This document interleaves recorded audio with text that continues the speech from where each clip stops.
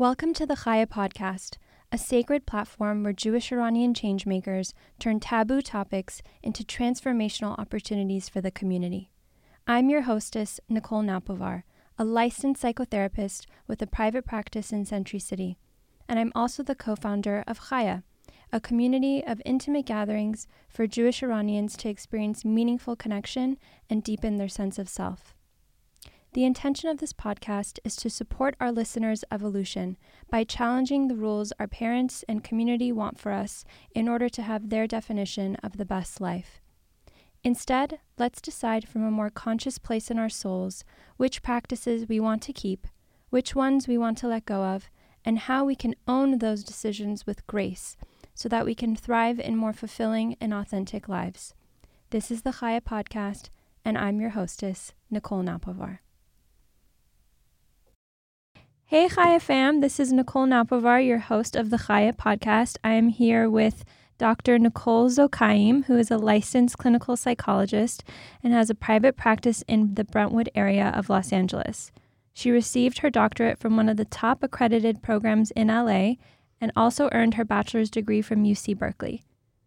There, she also completed a minor in disability studies.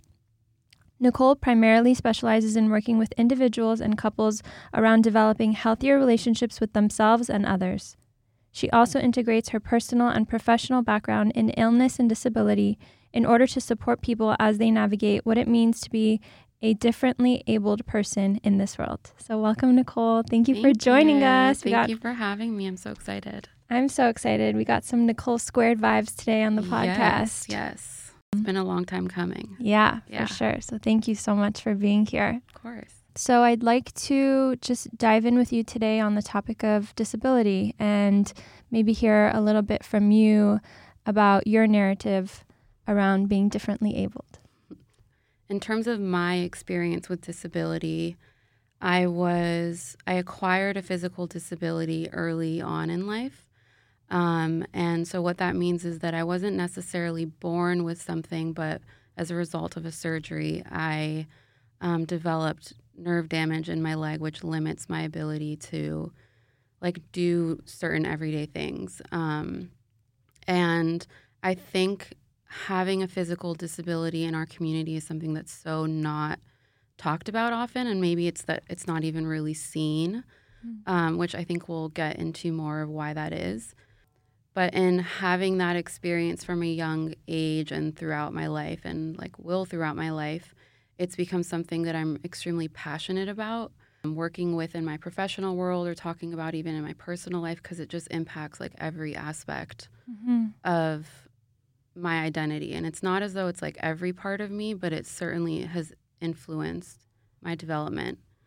And I think the fact that there's such a lack in exploring it or talking about it in our community, whether it's disability, chronic illness, just general health stuff, it just makes me even more passionate about helping people who are struggling with it in any way.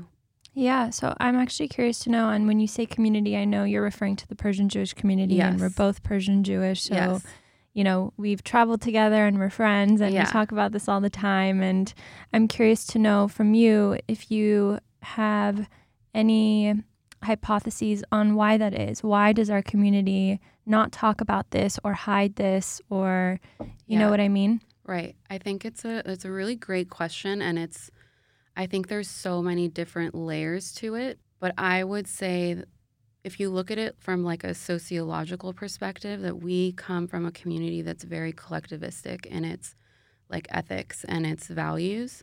Whereas I think if we look at just white America, it's a very individualistic society. Totally. And I think when you come from a very collectivistic culture, the idea or the value is really we need to fit in. We need to stick together. We really need to be unified because that's such an important element of just day-to-day life. Mm-hmm. And I think when you look at disability or anything really that makes you different, today we're focusing on disability, but anything that really puts you maybe outside of the norm or box, I think the community can tend to get fearful of for what it means in any way, shape, or form. I think in the realm of illness or disability, it brings up such feelings of oh, it means that I'm unhealthy, or it means that I have, people get really caught up in like the genetics of disability and illness, or that I'm going to pass something on to the future generation, or there's just so much shame and taboo and fear, I think, that comes from being different or differently abled in our Persian Jewish world.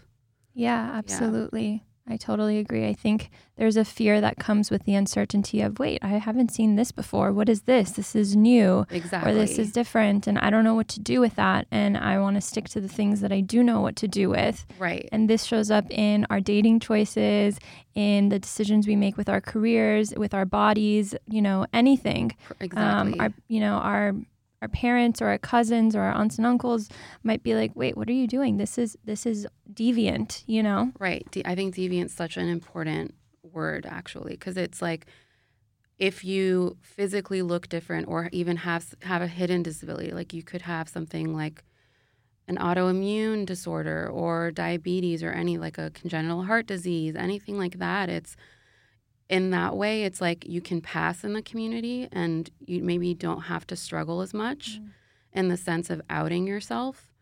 But it's still the same of when I go on date. Like, I have so many clients that experience this fear of, when I go on a date, when do I tell the person that I have this, whatever it is?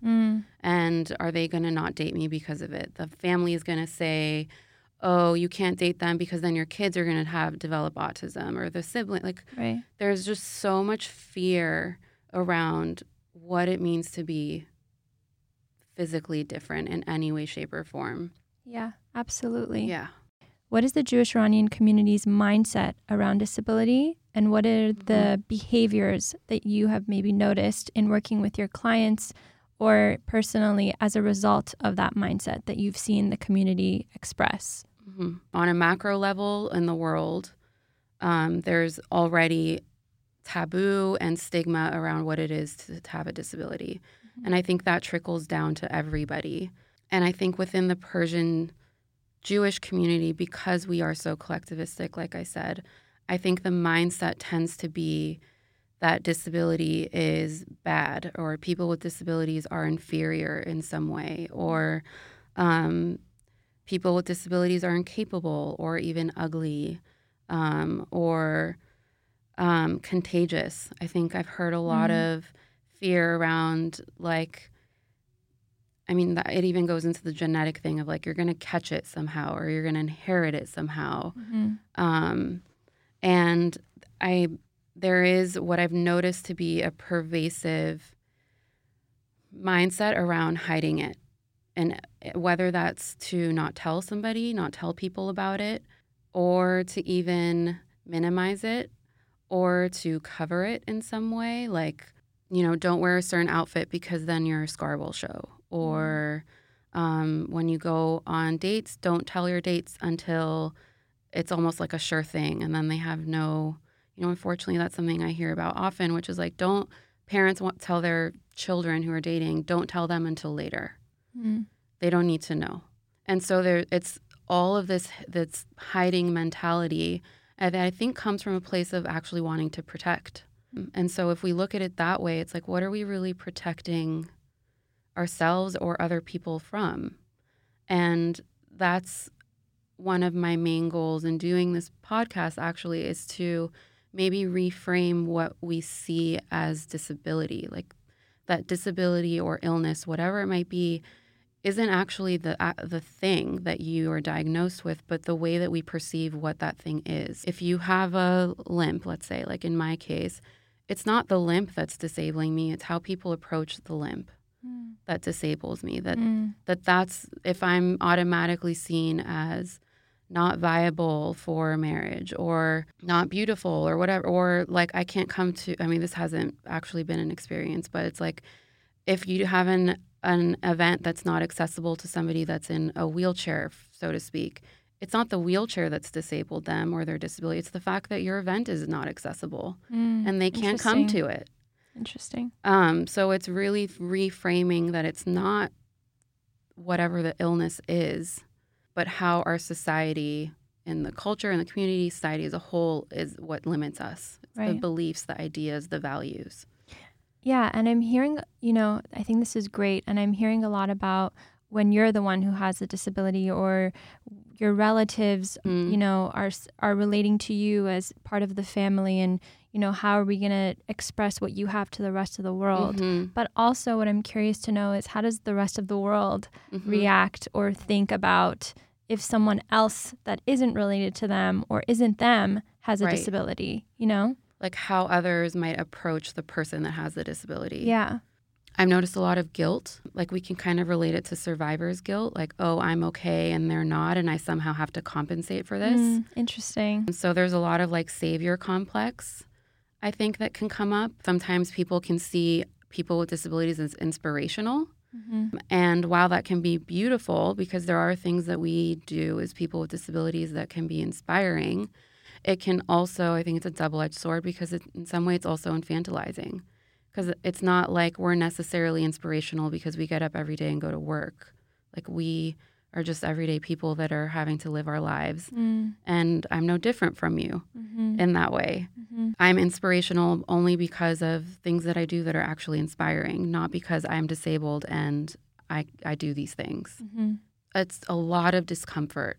Do I help them? Do I not help them? Do I talk about it? Do I not talk about it? Do I say what happened to you, or do I just ignore that it's there entirely? I think that's a really pervasive experience. And I think that comes from just we don't talk about this enough. Yeah. If we see somebody that's different in any way, it's like, oh, how do I approach this? And it's automatically disconnecting as opposed to looking and reflecting within and wondering, why am I so uncomfortable? Instead of worrying so much about how to approach the situation, because that's not really going to do anything. It's like, why am I so uncomfortable around people that are different from me? And maybe operating from that place instead of running away from what's uncomfortable, I think is a really important maybe way to approach this. I love that. Yeah. So what I'm curious to know is we've talked a lot about, here's where the community's at. And I'm curious to hear from you, what is your vision for the Jewish Iranian community and how they relate to, disability or differently abled? I think even just shifting the word, is so interesting. Right. So I imagine, and it's unfortunate, that if we put disability in the title of this podcast, most people won't listen to it. That there's a way in which people, I think, remove themselves unconsciously, subconsciously from the idea that we have disabilities. It's like disability becomes this, you have to be in a wheelchair, you have to be deaf, it's like these bigger things when it's disability is like you wear glasses. You're limited in your ability to see. If you don't wear contacts or glasses, like you have a disability. Or, I mean, we can even go into emotional stuff, which is depression. You have to take an antidepressant. That's a disability. That's a limitation. Your question was what my vision is for the community. And maybe it's that actually, again, leaning into the thing that makes us uncomfortable about disability or chronic illness. Like, why is it so scary, let's say, as a woman who has maybe a hormonal disorder, to tell her partner, hey, it might be harder for me to get pregnant? Or, I don't know, for a man to say, like, there's a lot of Crohn's disease in the male community. Why is it so scary to say, hey, I have Crohn's? This might be something that impacts me, our relationship, potentially our kids. And it's really leaning away from like, oh, it's disability, it's illness, it's bad. I'm going to be shunned. I'm going to be undateable. I'm going to be whatever the adjectives are. And actually leaning into it. And because I think so much of, in my personal experience and in working with clients, when we move through that shame and that internalized, it's ableism, it's another ism in the world. And if we really just claim that we have this part of us, then we actually empower ourselves to move beyond just the label and what is actually disabling us. And you empower others as well. Exactly. You give other people permission to be different and own whatever their differences are. Totally. I think one of the big things that we talk about at Chaya is that there's so much pressure to conform to a specific set of rules or a formula or a way of being, which is almost perfect, you know? Exactly. And I put quotes around that Yeah. because that's a whole other conversation. But it completely relates to all of this because disability is seen and viewed as an imperfection. Right. And I guess I'm challenging that and saying, but why? Yeah. We all have imperfections. Absolutely. And I think that's what makes us so freaking awesome. Exactly. Is that like at every event that we've had at Chaya, it's been about a different part of our community that's a taboo thing. Right. And the truth is that we're all being different about it privately in our own lives, but there's so much shame that comes with that. Right. Of like, even if it's as simple as, I mean, something, if you want to call it more relatable, a career. Like there are so many people. We did a whole event. Our summer story was all about creatives who decided to pursue creating as their career. I love that. And letting them know that like, okay, that's not the lawyer or the doctor or the businessman. So it's not conforming, if you want to call it that.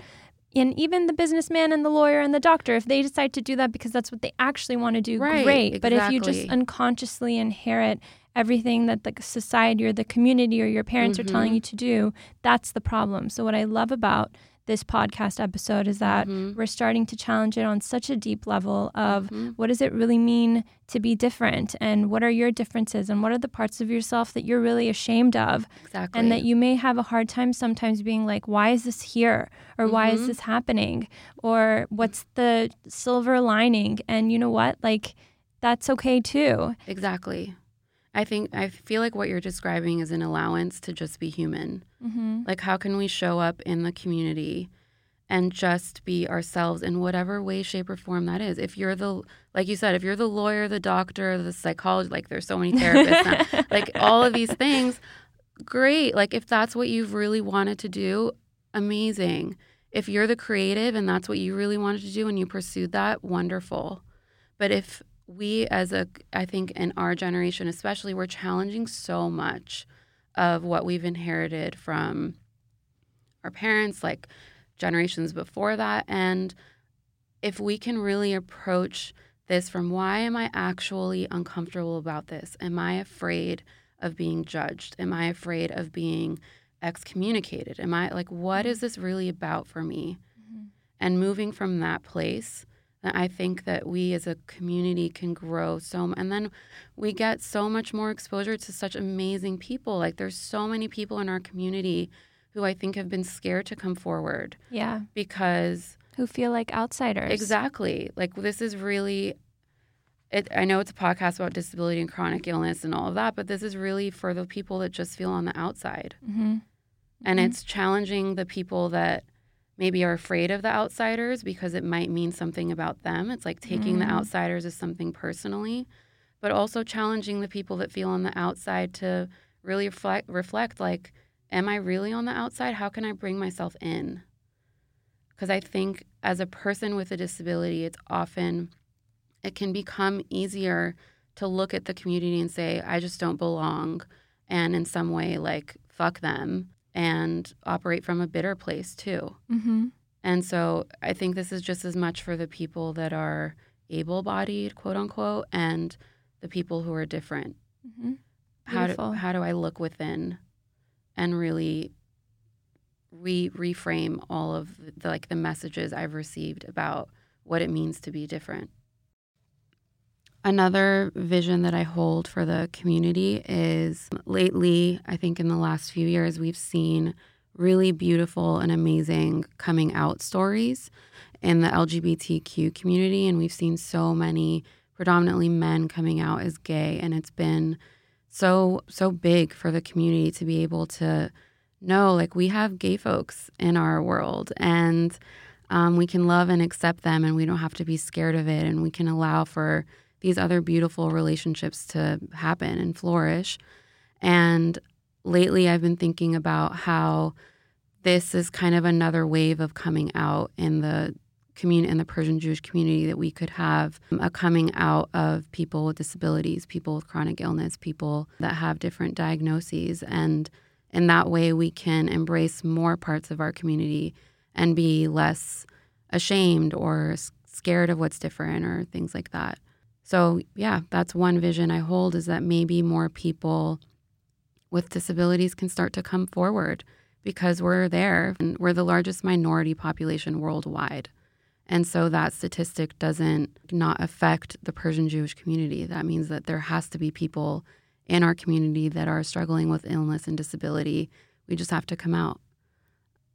So, this kind of leads me to my next question, which is, how can we support a friend or a family member that we know who is, differently abled or who has a disability? So, one of the first things that you're saying is to just start by looking at yourself and challenging yourself, whether you have a disability or someone who has a disability, is to start sitting with the feelings of what's coming up and ask yourself, why are these here? And what does this mean? Right. So I'm curious to know, are there any other maybe 2 or 3 tips that you would give on how we can start to address some of the other areas that you mentioned, like the avoidance that comes up, or, the confusion about how do I deal with this, or how do I relate to this person, or what does this person need? Right. Do I help them or do I not? Like, it's one scenario is you see somebody that might be harder for them to open, even simple as open the door, let's say. It's, do I help them? Do I not? There's so much panic. And by the way, this, I'm sure, this also relates to having parents or grandparents who are elderly and who are also struggling with, being in an older age and starting to lose a lot of their freedoms and their bodily functions and things like that. So this talk also applies to our parents, our parents as they're kind of managing that new phase of life with their parents, or if you have a kid with a disability, or even just someone in the community that is struggling with shame because there's something about them that they think is wrong or different. Right.